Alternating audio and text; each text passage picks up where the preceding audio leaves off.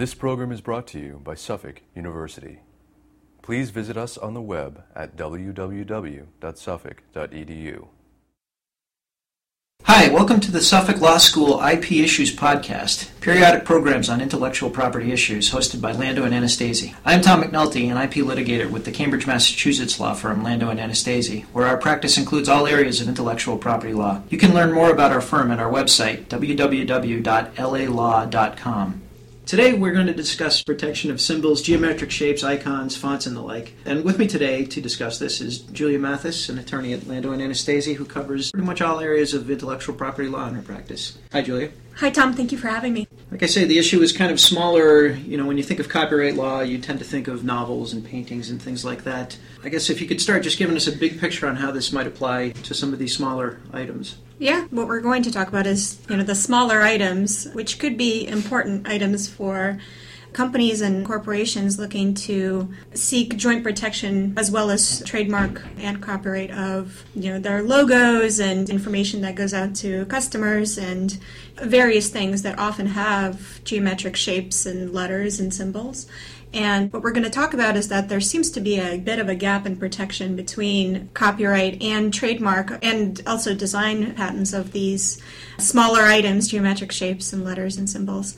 And what we're going to discuss is, a little bit of the background as well as some case law and some suggestions on what to do to get protection in these areas and why it's important. And just as an example of the sort of thing that, we might be considering here, Facebook has got a public offering coming out that's expected to be worth a substantial amount of money, and one of their pieces of intellectual property that everyone has probably seen, it's the little blue square with the lowercase f of a particular font. I have no idea what the font name is. That is a very valuable piece of property to them, and one of their concerns, and one of everyone's concerns out there, particularly in the high-tech world, it should be protection of icons that will encompass these sorts of things. That's exactly right, and you'd want as much protection as possible on these sort of things, and oftentimes copyright law lends you a little bit better protection or more expanded protection in certain areas, and various statutory damages and other infringers, and this could kind of expand the protection for these companies. Well, for background, why don't we talk a little bit about copyright law generally? That's a good place to start. Copyright generally seeks to promote the progress of science and the useful arts, and the argument is that it provides an economic incentive for artistic creation, and it grants artists an exclusive rights to use their work and stop others from using their work. This is enshrined in the Constitution, isn't that correct? Correct, yes. What does copyright protect? Copyright protects any form of original works of authorship. So, some examples would be art, poetry, novels, movies, songs, those sort of things. But commonly not known is it also protects, computer software as well as architecture. So if you're the creator of one of these works of authorship, what do you need to do to get copyright protection? That's an excellent question. So copyright is different than other forms of intellectual property in that protection starts at the moment the work is created and it's fixed in a tangible medium, so written down or drawn or recorded. And formal registration is not required for you to start protection, unlike patents and trademarks that need to be registered before you could go after an infringer. Now you say that registration is not required, but there is such a thing as copyright registration. Correct. It's provided and it has various benefits for registration. So for example, it's actually required to file a suit against the copyright infringer. And there are other benefits to obtaining copyright registration. It's actually fairly straightforward to do it. It provides proof of the validity of the copyright. There's some statutory damages and attorney's fees that are associated with a valid registration. And an important aspect for companies is that it could protect against importation of infringing copies. So for software, this could be a really big thing. The thing that really grabs me out of that from my litigation standpoint is the ability to get attorney's fees. If you've discovered somebody infringing your copyright early on, there may not be a whole lot of damages that have built up. And the amount of costs to pursue this may be a sort of a hurdle to overcome in terms of protecting your copyrighted work. But if you can foist that cost off and the attorney's fees off on the accused infringer, that certainly is a very appealing thing. Exactly. The statutory damages are kind of the same thing. They could be kind of hefty, in fact. They're decided based on discretion of the court, and they could go anywhere from a very small amount per copy to a very large amount per copy. And so it could potentially be quite a hefty damage award. Getting back to the standards for copyright to exist, you had said that it protects original works of authorship. What is the original works standard? So the standard is the creativity is kind of the necessary condition for copyright protection. It's the minimum amount of creative authorship that's necessary to support a copyright. And this is a very minimum means minimum. It's a small level. The famous case in this is a Supreme Court case, Vice Communications v. Rural Telephone Service Company. And in that case, the Supreme Court decided that the level of creativity is extremely low, so even a very slight amount will suffice. Is there overlap between copyright law and trademark and patent law, other areas of IP? Yeah, in trademark and patents and copyright, there is a little bit of an overlap. In fact, with the idea of trademarks is to protect the source of goods. So typically there is some overlap in the logos and illustrations and characters. I think like Snoopy from MetLife, it could be both a copyrighted character, a drawn character, and also be a trademark as in the source of goods for being MetLife.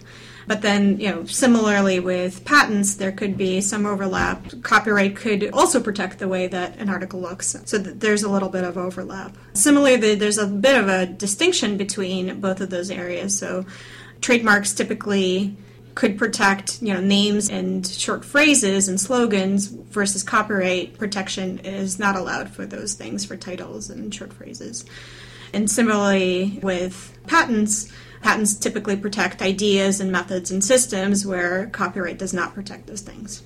So, for example, if you had an idea for a story, the story itself would be protected under copyright, but the general idea, somebody could take that idea and sort of write it in their own words, and you wouldn't be able to go after them under copyright law. Exactly, yeah. So there's limited protection in what copyright allows you to do, and ideas is one of those things. Given that there are some of these other areas that some things can be protected, what are the advantages of pursuing copyright protection? As I mentioned earlier, it gives a potential owner or creator another avenue to go against infringers. There's different liability standards. We talked about the statutory damages, and that could be a good benefit.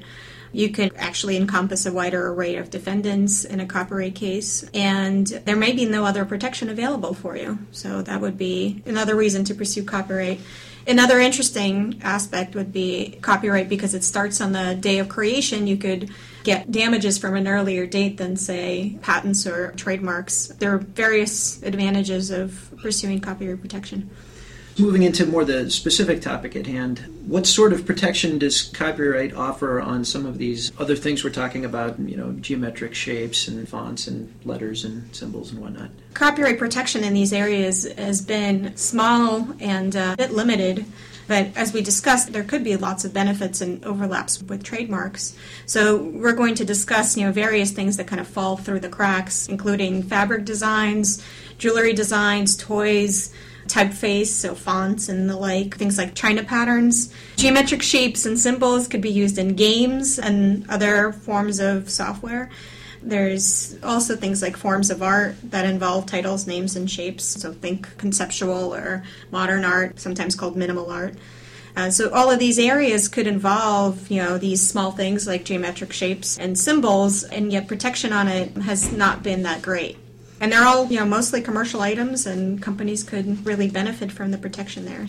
What are the problems with there not being protection available? Categorically, the Copyright Office, when seeking a registration, will deny protection on these, geometric shapes and symbols and letters, because they belong to a certain class, and so the second the copyright sees that the work that you're trying to submit has one of these aspects to it, they will categorically deny registration on these types of works. So by denying registration on these works, it does create kind of a heavy burden for an owner of an infringed work, because as we talked earlier, you need the copyright registration in order to seek action against an infringer. The copyright law does provide that if registration isn't refused, that you can still file a suit for copyright, but then you have to file a notice and a copy to the Register of Copyrights, and the registrar becomes a party to the infringement action, which they often do that. And the decision by the copyright registrar whether or not a work is copyrightable is given a heavy deference. In fact, it's under the abuse of discretion standard, and it's not often overturned. In fact, we'll go through a number of cases where that burden is placed on the owner, and the owner cannot meet the abuse of discretion burden to prove that the Copyright Office was wrong in denying the registration. When you submit a proposed copyright to the Copyright Office, do they do any kind of a formal examination? So if you're familiar with the examination for trademarks and patents, it's actually quite a different type of review. So first you submit a registration and you present the work itself, and the first level of review is typically not done by attorneys, and as I mentioned, that if the original submission has any of these aspects, to geometric shapes or letters, typically you get a standard form letter denying your registration. At that level, you can appeal. You file what is called a request for reconsideration, and you can highlight the reasons for why your work is deserving of copyright registration. And at that level, there is typically attorney review. The problem is that there's very little transparency between what goes on in the copyright register. Unlike trademarks and patents, none of these cases are published, and so the Copyright Office says that out of the 24,000 applications that are rejected each year, fewer than 200 cases are appealed. So that gives you an idea of how final this review is. And because of the expense in appealing these cases, there's very little case law that guides applicants in arguing against copyright registration rejection. And it could be quite expensive. So the first reconsideration is $250. To get a second request for reconsideration, it's $500. The next step would be to file a suit against the Register of Copyrights to compel registration under the Administrative Procedure Act. And then, based on that, you can go to the courts and say that you've exhausted all of your administrative remedies, and the courts will review the decision. All of these things are quite hefty in reconsidering something that's typically not even reviewed by attorneys. Let's talk about some of the cases that actually have appeared. I think the first one we have is fabric design. I know fabric designs are somewhat of a contentious area, and that they're, as far as I know, always refused registration. Yeah, fabric design is a very important area. In fact, a recent law was passed that protects fabric design to some degree. But if you think of fabric design, oftentimes it has, lines and shapes and letters, and those are the sort of things that make for easy design. And oftentimes these fabric designs are denied. A case that's in this area is John Woods Fashions versus Curran. And in this case, the registrar's decision to deny their application for a fabric design was denied. The design consisted of what they called an awning grids, which is strip cloth that had these grids of squares superimposed. The registrar decided that that design did not have sufficient creativity, and the court, in reviewing this action, decided to give a high level of deference to the copyright register, and they did not find that there was abuse of discretion in deciding this. The thing I find interesting about that is if you took the same piece of fabric and put it in a frame and hung it on a wall, it would most likely just sail through the Copyright Office and receive registration without ever receiving any substantial review. It's possible, although I've had a case that was considered art and it was denied by the Copyright Office very similarly because it had, letters and geometric shapes. So even art, which is, supposed to be what copyright registration is supposed to protect, can sometimes be denied by the Copyright Office. The next one concerns what's known as a koosh ball. What is a koosh ball? So a koosh ball, you might have seen these things. So a koosh ball is basically like a sphere or a ball, and around the ball you have these, kind of floppy, wiggly, what they call elastomeric filaments, but really they're just these shapes on the outside of the sphere. And, kids throw this around, and it has an interesting texture to the hand. And these things were hugely popular among kids for a period of time, probably the 90s. Yeah, my kids played with them. Yeah, and OddZone actually has a whole line of products that are very similar to that. So they were, very keen on getting protection for these products. And in this case, it was actually quite a big case that the registrar, the way that it examined the koosh ball, is that they stripped the filaments, the wiggly, floppy portions of the ball, and they said, okay, well, those are functional, and so we're not going to look at them. And then if you strip those things away, the only thing that remains is the ball itself. And because the ball is a sphere, it really doesn't have enough originality, we're going to deny copyright registration. The court took a look at this and looked at the reasoning that was presented by the Copyright Registrar and said, again, there is no abuse of discretion and that their reasoning could make sense, and so they didn't overturn. But you could see how this is, something that could easily be original and creative, and they're so popular out in the market that you would think that they would be deserving of copyright protection. To get back to the abuse of discretion standard, it's important to point out that when a judge is reviewing an administrative decision under abuse of discretion, they're not saying they agree with the decision. They may have come to a different decision if it was presented to them as a new case, but the decision has at least some legs to stand on effectively so that it doesn't get overturned. Yeah, and it's a very high standard to overcome if you're appealing this decision to the court. So another interesting case is Coach's fabric design case. The case is called Coach v. Peters. And the case is Coach appealing the Copyright Registrar's decision to deny registration to a fabric design that included 2 linked C's. The design included the C's either facing each other or facing away from each other, and the design had them altering. And the registrar found that the design did not have sufficient creativity to establish copyright protection because the works were essentially arrangements of the letter C. And you'll think this design would be something that is creative and original. There is some discussion, however, that the Copyright Office specifically and also the courts were concerned about the overlap between trademark registration on Coach's design and the fabric design itself. But that is something that is very important to companies seeking protection on their logo that could be used as either a fabric design or it could be used in other ways, not necessarily considered in commerce when they're used on, fabric or the Facebook logo that you mentioned.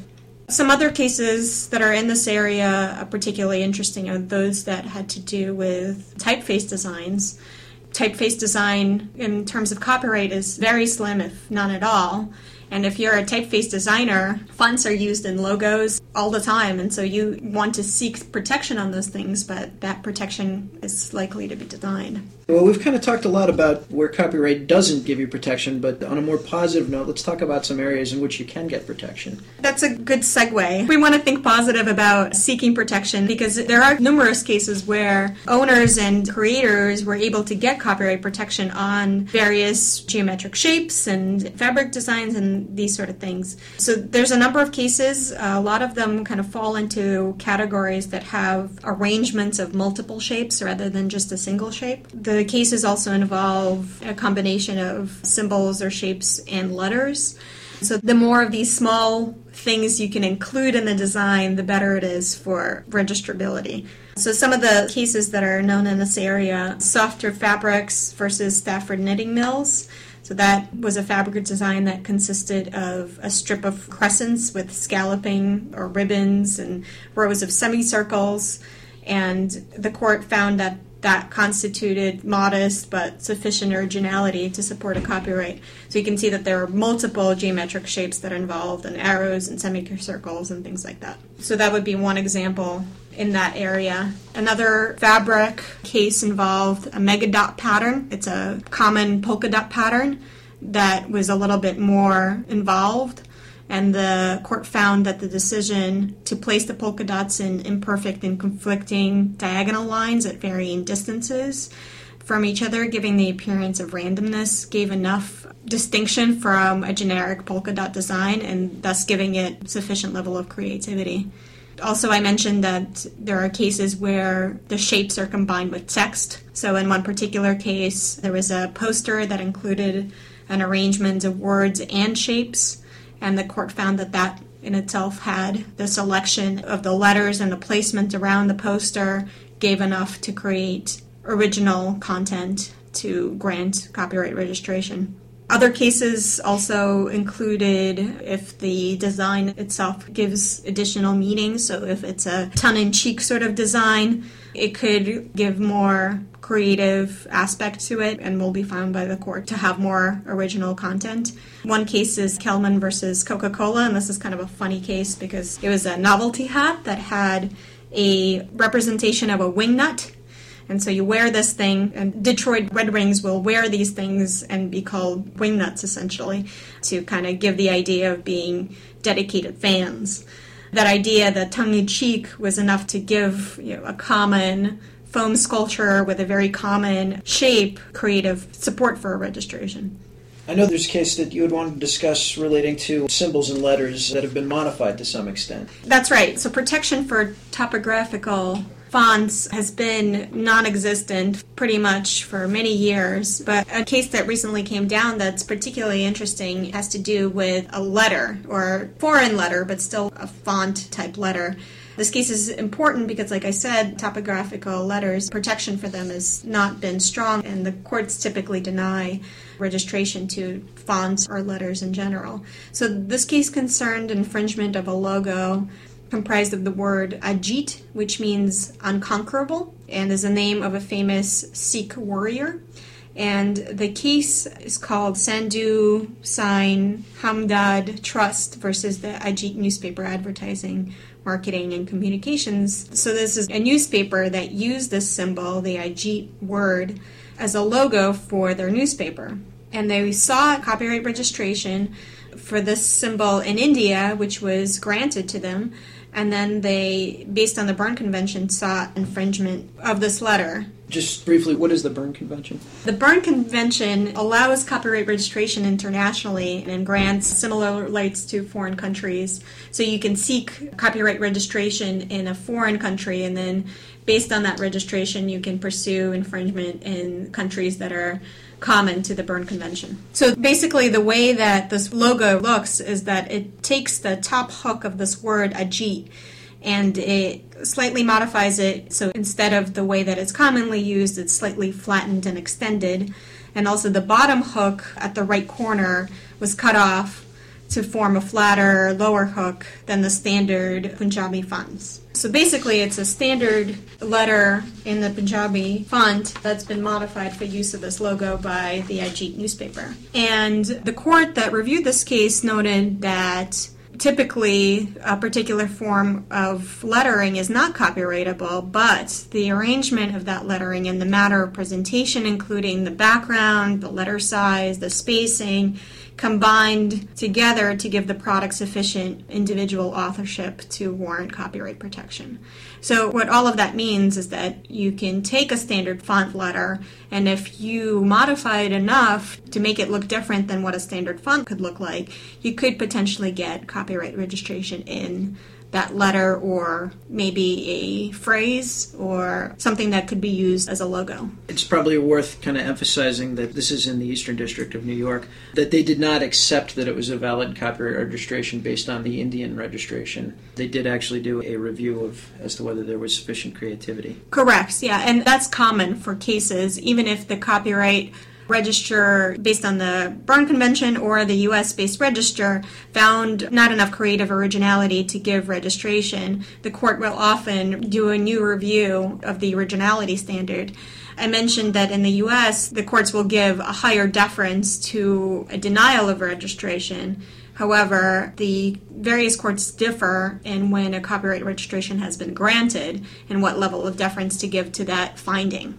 But all that being said, the case is still a recent and positive case that could be used if you have a copyright registration that was denied for a font that you feel it has enough creative originality. I guess wrapping all this up, what advice would you have to people who are looking to protect fonts or geometric shapes or the sorts of things we've been talking about? Various things. Based on the cases that we talked about, if you are involved in the design process, think about what other combinations you can add to the design itself. So if your design may have more colors, you can add more text, other symbols, think about adding those things into the design if you're going to seek copyright registration for something you think might not pass through the Copyright Office. Other things to think about is that if your copyright registration is rejected, there are various things you could argue based on the cases that we talked about. Combination of elements, you could give context to the work. So rather than the Copyright Office will often strip the work into different elements. So try to argue that you're not seeking the use of the letters or the symbols by themselves, but rather together they give original content. So also try to argue how this work is used. So if it's a logo, how it's going to be used, and what surrounds it, if it's in a poster or something like that. So rather than the standalone work itself. Other things to think about is argue the creative choices that went into making the work. So if there were certain choices that were made, what colors were picked, what geometric shapes were picked and what they could represent. All of these things could give you a level of original authorship enough to find copyright protection in your work. Also consider seeking what's called a thin copyright. So what this is that thin copyright, the courts, specifically the court in Feist and some other cases following it, have found that there are situations where copyright protection might be thin. So if you think of the case in Feist was a Yellow Pages case, and it included information that was commonly used facts, so people's phone numbers, their names, their addresses, and the plaintiff argued that it's not necessarily the factual information itself, but rather how it's arranged. And the court found that yes, arrangement and combination could be protected, but it would likely have a very thin protection. So any other arrangement of these facts would not infringe on that particular arrangement. So if you kind of flag this as what you're seeking in a copyright registration, the copyright registrar will often grant you the copyright registration knowing that what you're seeking is a very small, limited arrangement of elements that are typically not registrable.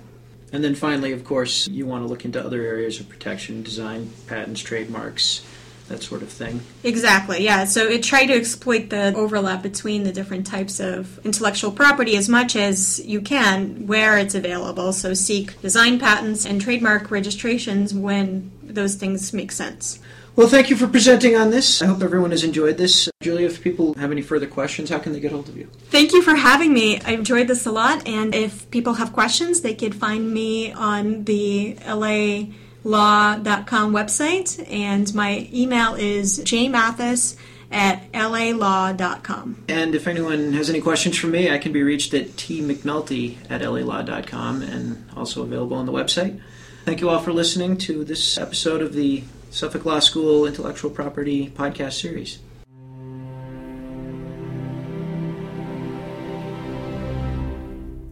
This preceding program was brought to you by Suffolk University. Please visit us on the web at www.suffolk.edu.